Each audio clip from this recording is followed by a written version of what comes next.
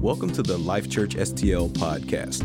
Wherever you're joining us from, we hope this message encourages and inspires you. Thanks for listening and enjoy today's message. We've been speaking for a while now in that moment of from the cross and the resurrection of Jesus to Pentecost, those 50 days, the 40 days with Jesus, and then after he ascended, those handful of days and that day of Pentecost. And we've been talking through those for quite a while. And I felt like I needed to continue on in that mode for just a little bit, and we'll see how far we get today. But I think it's very important to think about then, after Pentecost, what happened. You know, how did they live? How did they react? And kind of what happened in their lives. And so I'm just going to start talking about that, you know, and then who knows? We might just travel straight through the rest of the Bible to the end. We'll get to Revelation sometime maybe, and that'll be fun. Just kidding. I don't think I'm going to go. I'm not one of those guys. Seems like I might be becoming one of those guys.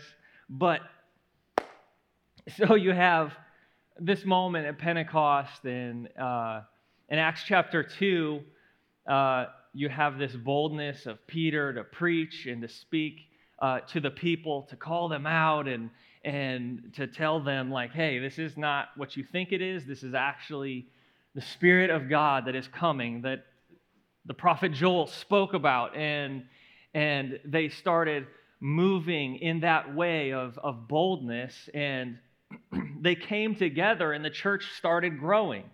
And when I say the church, it's not the church building. It was the people of God started just coming together in unity, coming together to be one, because they are one in Christ, and to come together to live and help. And they, you know, of course, the scripture says that they sold possessions and brought it all together so that no one was left out and not taken care of, that they did all these things because they realized that this was what life was all about. It was about Christ. It was about what he had just done, and for us it's quite a while ago, but what he did for us, and that was the meaning of life. And I think it's interesting, you know, because there's this question, you know, like, what's the meaning of life? You know, what am I supposed to do with my life? How am I supposed to live? And when you find this out, I mean, it's him. It's Christ. He is the reason. And he is the one that we should be living our lives just seeking to be more like and to come closer to.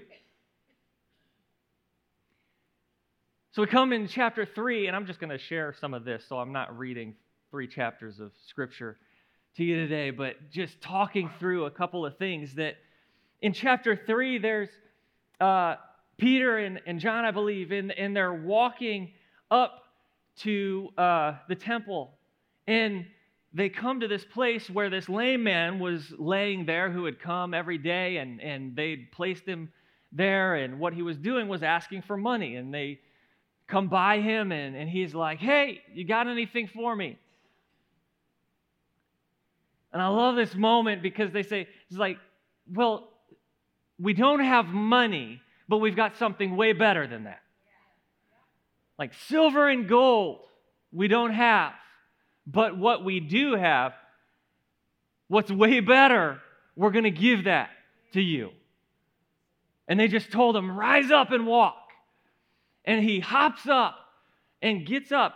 Lame from birth, he was not able to walk from his mother's womb. And this Spirit of God that is within them, that allowed them to speak with boldness and power, just rises up and speaks over this man, rise up and walk. And he did. And as he did, he grabbed hold of them, and they went ahead and went into what's called Solomon's porch. And everybody was marveling and making this spectacle and talking about what had just happened. And they're like, oh my gosh, like this is just wild. Everybody had seen it every day as they walked by. They knew him. And to see him now standing up, walking around, was something that everybody could know was a miracle from God. So Peter, I love Peter, I like this guy. It's like, why? Why are you guys marveling at this? Why? This is God. By the way, this is the one that you rejected, the one that you guys didn't want.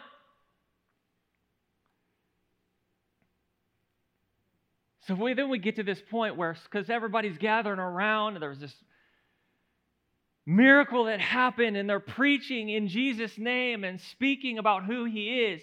And so then the priests and the Pharisees and everybody come and they lay hands on them, and not in a good way. It says they laid hands on them. I mean, everybody wants to get hands laid on them, but not that way. So they grab them, they arrest them, and take them in and start to question them.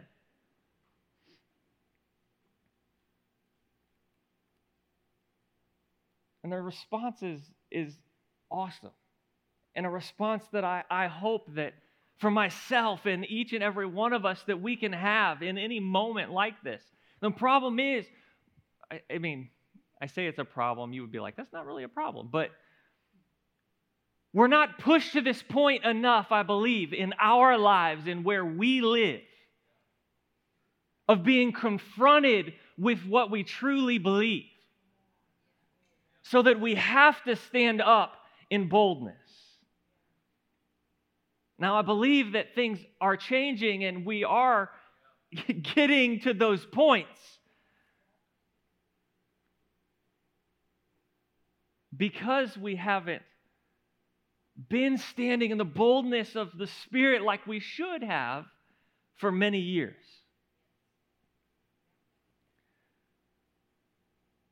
So they're confronted and say, well, why are you, by whose name are you saying all these things? And they tell them, it's Jesus, the one that you crucified, the one that you rejected, that chief cornerstone, the one that everything is built on. It's in his name that we say all these things and we do all these things, because he's the only one that can actually do them. And they're getting frustrated and angry, and they tell them, they say, hey, listen, they don't really know what to do. They want to get rid of them, and they say, hey, you need to stop speaking in Jesus' name. And again, Peter, he rises up and says, whether you think that it's good in your eyes for us to listen to you more than God, you be the judge. Like if you think, like he's throwing it back in their face, you know? I love it when somebody can just put somebody's beliefs right back at them to tell them how they are wrong. And he says, you believe in God. So tell me, is it better to listen to you or to God? And then they're just really frustrated and don't know what to do with them, and they kick them out, and they come back to their people. And in Acts 4, verse 23, and I'm going to read a chunk of this, and it says, and being let go, they went to their own companions and reported all that the chief priests, all of it, that the chief priests and elders had said to them. So that when they had heard that, they raised their voice to God with one accord and said, Lord, you are God who made heaven and earth and the sea and all that is in them, who by the mouth of your servant David have said, why do the nations rage and the people plot vain things? The kings on the earth took their stand, and the rulers who were gathered together against the Lord and against Christ.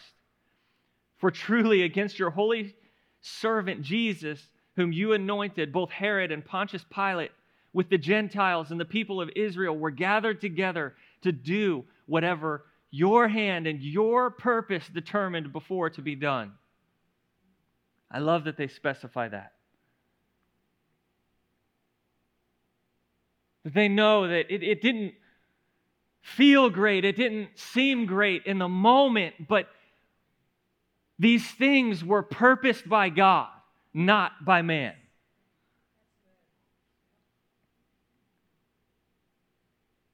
To do whatever your hand and your purpose determined before to be done. Now, Lord, look on their threats and grant to your servants that with all boldness they may speak your word by stretching out your hand to heal, and that signs and wonders may be done through the name of your holy servant Jesus. And when they had prayed, the place where they had assembled together was shaken, and they were filled with the Holy Spirit, and they spoke the word of God with boldness. Now, what I want to look at first of all here is this amazing moment that when they came back from being arrested and came back to the group, and they told them everything that happened, they were in one accord, they were in unity. We need more of that.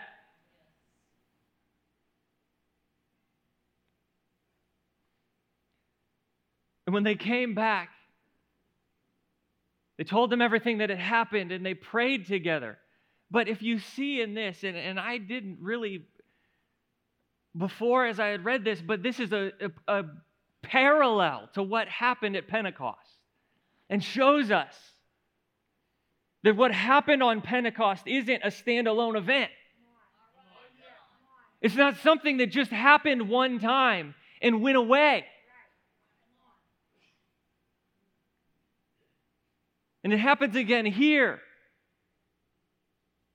And things continue to happen as people come together and as we walk in the Spirit, in the power of Christ, like we're supposed to, and how we should walk with Him, then these things can happen.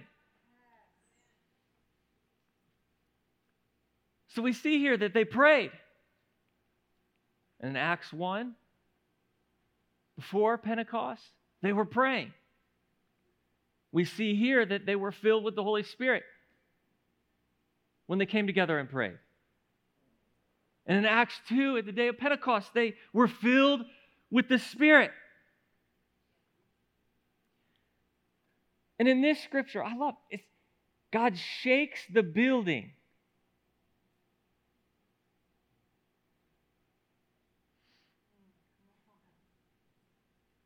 And in Acts 2, it doesn't say that He shakes the building, but it says that He came as a mighty rushing wind. And I can imagine, anybody been in like crazy windstorms? Things shake. You don't just stand there like it's just nothing happening. So you see that in this moment, that it's another moment where when they came together and prayed and sought after God and stood, they're asking Him for Him to move, and He did move.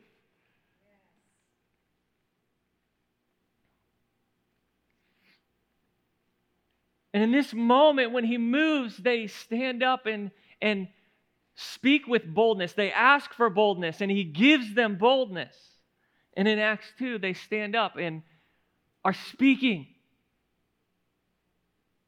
in tongues with boldness, right? Doesn't matter what's going on. We are in the moment. We are with the Holy Spirit moving, and nothing else matters. And they rose up with boldness to preach the gospel and many were added to the church.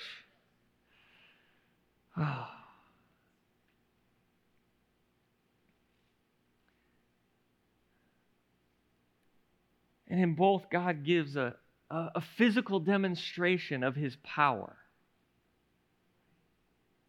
And he gives them the fullness of the Holy Spirit.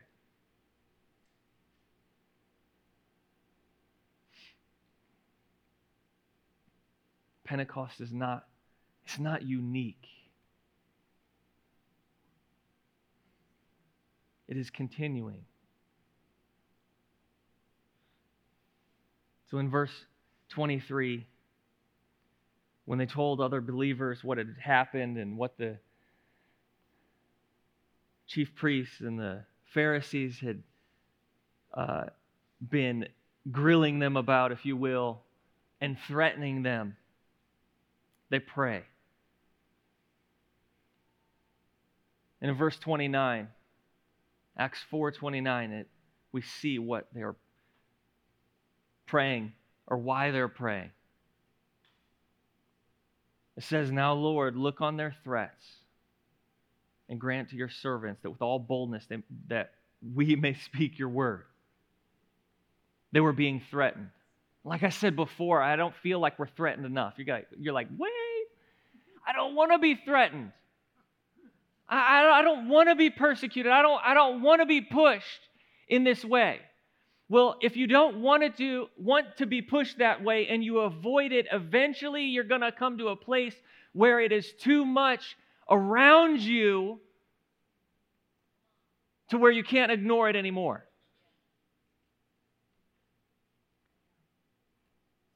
And I believe, like what I really am getting out of this is that I want to stand up with boldness before I even have to, so that things aren't pushed on me to be forced in that moment. But I want to rise up and say, no, I've got God. Jesus died for me, and I've got the Spirit with me that I can move in his power.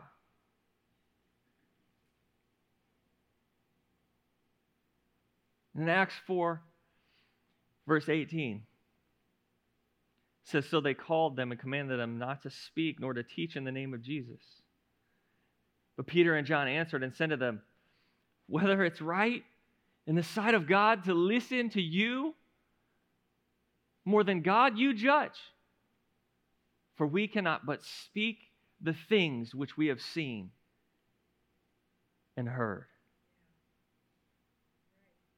And in verse 21, it says they threatened them further. So they're being threatened and pushed into this place where they had to make a decision. And that's why they're here in this moment. But in this moment, I just want to see that they did not back down. They did not come to this place where they're like, I don't know what to do. What they did was they prayed. And he asked God for boldness, for strength, so that they could speak his word and teach people what they had learned. They pray. Lord, look upon their threats. That's the first request that they make of God. Look upon see the threats that they have made.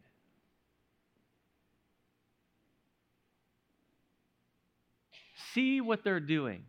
And in this, what they're asking God to look at is not that they were threatened, but they're asking God to look upon the fact that they were speaking against Jesus,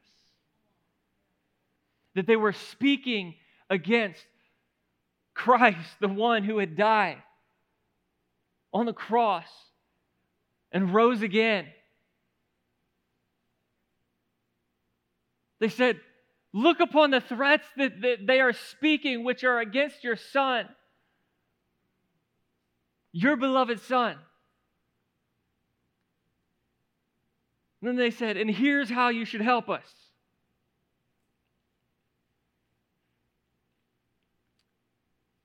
In verse 29 through 30, it says, now Lord, look upon their threats, and grant to your servants,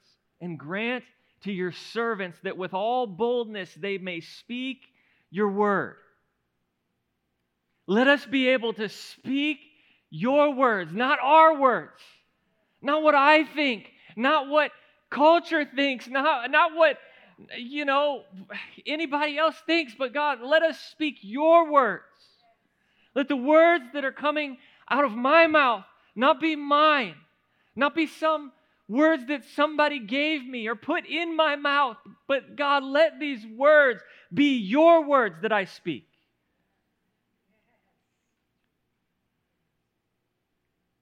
In verse 30, by stretching out your hand to heal, not only help us to speak your words and not ours, but we ask that you would stretch out your hand to bring healing to those around us.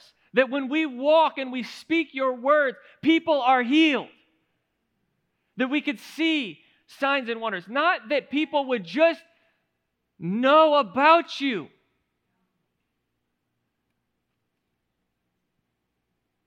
but that they could feel your power and your presence, and that their lives are changed because of it. God, would you stretch out your hand to heal? And that signs and wonders may be done through your name, through the name of your holy servant, Jesus. They ask for boldness. They ask that people would be healed. They ask for signs and wonders, things that would be something that couldn't be mistaken for God moving in their midst and in the world.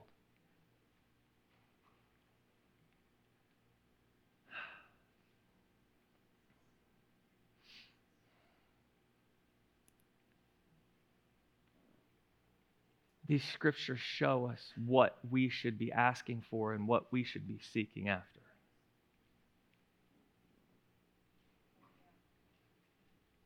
Not just that we can have a good day today. Not just that things go okay at work. And yes, God is going to move in those ways and allow us to have great moments in work and in school and in these places, at the grocery store, and He's going to lead us in these moments.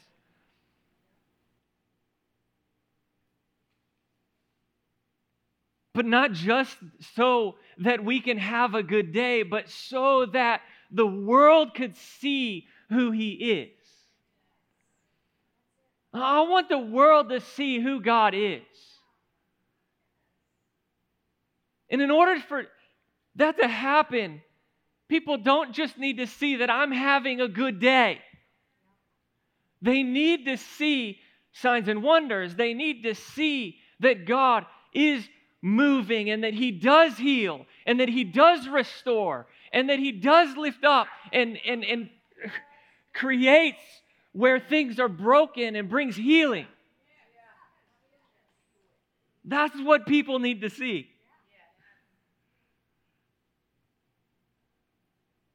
That's what I want Him to see in our lives. And again, I've said it a couple of times over the past handful of weeks, but in these moments, there's many people that their names aren't spoken, and what I take from that and what I want to, and I don't know if this is why God did it this way, but what I want to take from that is that there's so many names that aren't spoken because it's not just for the people that their names are spoken, it's for everybody else that comes after. That we have no excuse to say, well, I'm not that guy.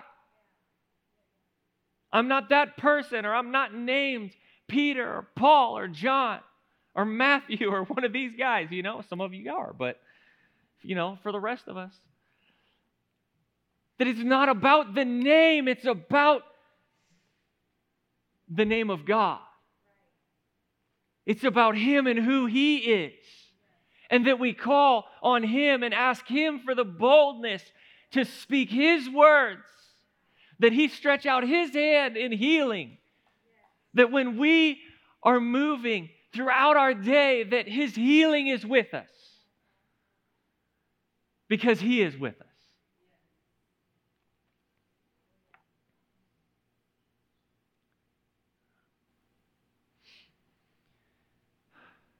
And like I said, here where this wonderful place that we get to live, we don't see a whole lot of persecution. There definitely is, and there are things that happen, and more there's a persecution just against truth. Just ask people, what is truth? And you'll see that what's your truth? It's relative. It's, what you make of it. It's what you want it to be. Your truth is different than my truth, and both truths are true. And what? Huh?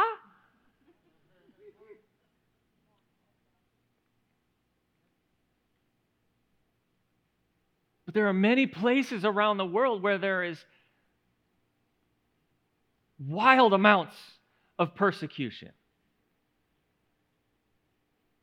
In China, I was able to go to China on a missions trip with my dad years ago.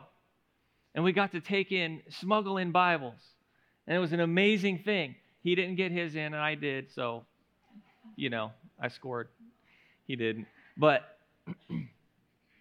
because they confiscated his. And it was a little bit of a scary moment being a teenager. But it was amazing. But to see that,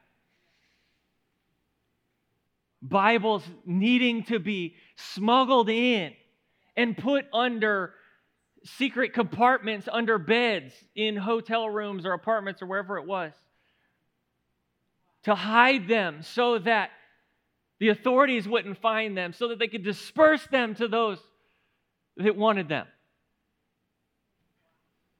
And I was able to go to Budapest, Hungary with my dad.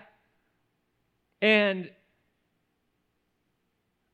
another amazing thing to see in that moment was, they were a communist country and came out of communism. I think it was probably 10 years by the time that we went.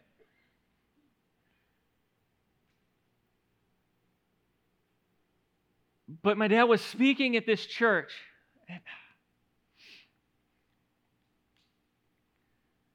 this church had started many years before in a communist nation, under persecution. And they had started meeting underground, as they say, in secret, in hiding, in houses, in different places.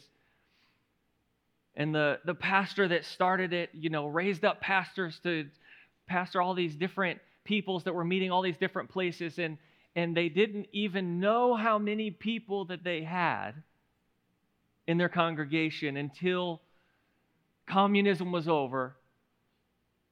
That rule and reign was over, and they wanted to come together. And I think I'm going to get this right, but there was, I believe, 40,000 people in that church. And we have really large churches in the United States and some pretty big churches. But the point is that to see churches in nations that are persecuted, moving in more strength and power, and growing to such greater numbers, not even knowing all the people that are in their church, but they're meeting in house to house because they can't meet outdoors and in a public space. But to see God move in that way, and my point here today is that I want to see God move in those ways even before. Because He can and He will.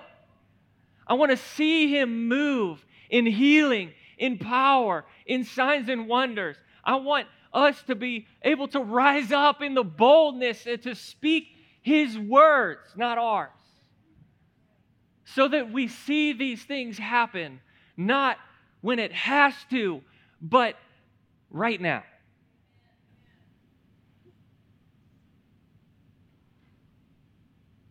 The interesting thing is in Acts 8, Jesus had spoken and said, you're going to go. Right? He said, you're going to go from Judea to Samaria. You're going to go to the ends of the earth. You're going to go from city to state to, if you will, to country, to the rest of the world. But they hadn't gone. And in Acts 8:1,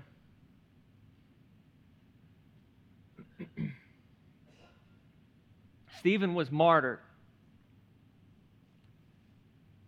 just before this for speaking with boldness. And he was ran out of town and put to death. And it says, now Saul was consenting to his death. At that time, a great persecution arose against the church, which was at Jerusalem. And they were all scattered throughout the regions of Judea and Samaria, except the apostles. And devout men carried Stephen to his burial and made great lamentation over him. As for Saul, he made havoc of the church, entering every house and dragging off men and women, committing them to prison. Therefore, those who were scattered went everywhere preaching the word.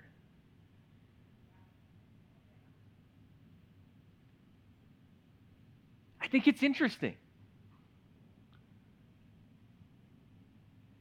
that when you're looking at and reading this, and Jesus spoke to them, and maybe He knew that I'm sure He did. No. That they weren't going to go until they were pushed to go.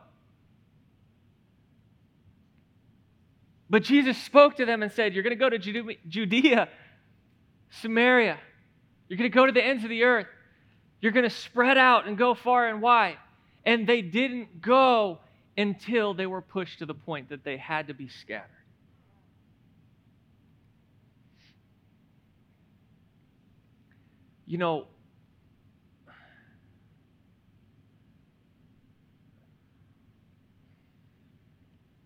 I think about all the stuff that's going on. And you could probably continue to say this for months and years, and it's going to continue to grow as greater persecution, greater obstacles, greater things that are being pushed in our nation and in the world.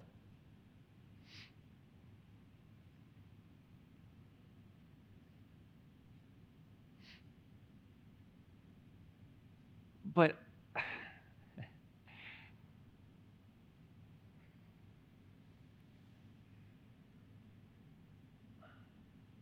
trying to think of how to say this. If the church isn't going, if I am not going to rise up, then I want that stuff to happen to force me to do it. If the church isn't going to speak the truth of who God is and to bring Him with them into the world around them, then the world around us is going to bring what it believes into our lives and into the church.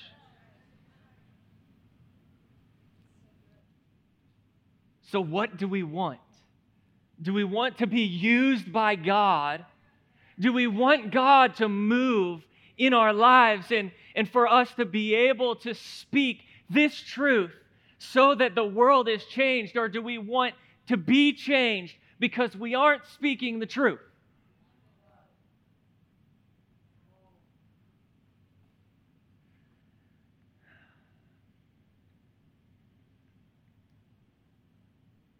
But the good news, see, this is the good news. But the good news is that we have everything that we need to live life in godliness, in holiness, in boldness, in strength. What we have to do is just stand in it, to move in it, to live it, and to speak it. That's what...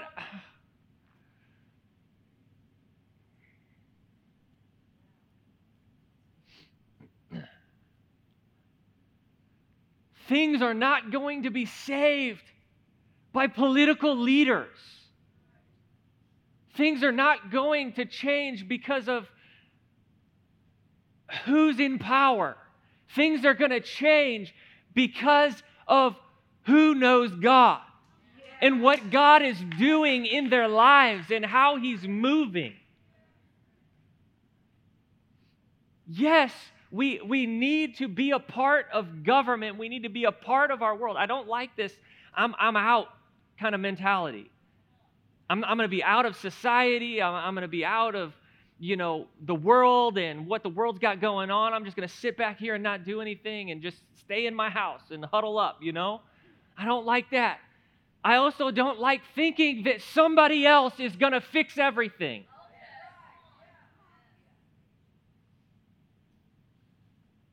I want to stand in what the Bible says, which is that God wants to move through His people, through those that He's called to His name, that He's going to use them to change the world around them, that He will move in power, that He will bring healing, and He will give you the words to speak so that you can confound the world,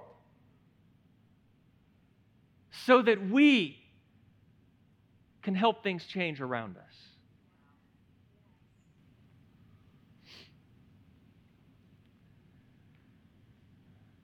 My prayer is that we don't get complacent. I think we have been for a long time. But that we aren't complacent, that we don't settle for just okay or just, whatever. Because what I see in Pentecost and in this moment where they come back and they start praying and asking God, they're not asking God to just be okay. They're asking God to give them what they need to change the world around them. And He shows up. I want to be a people that ask God to supply us with what is needed to change the world around us. And He will answer and He will supply. Amen? Would you stand with me?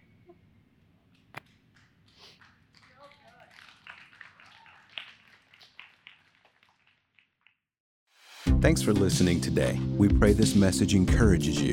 If you have any questions or you'd like to learn more about us as a church, you can always visit us online by going to lifechurchstl.com.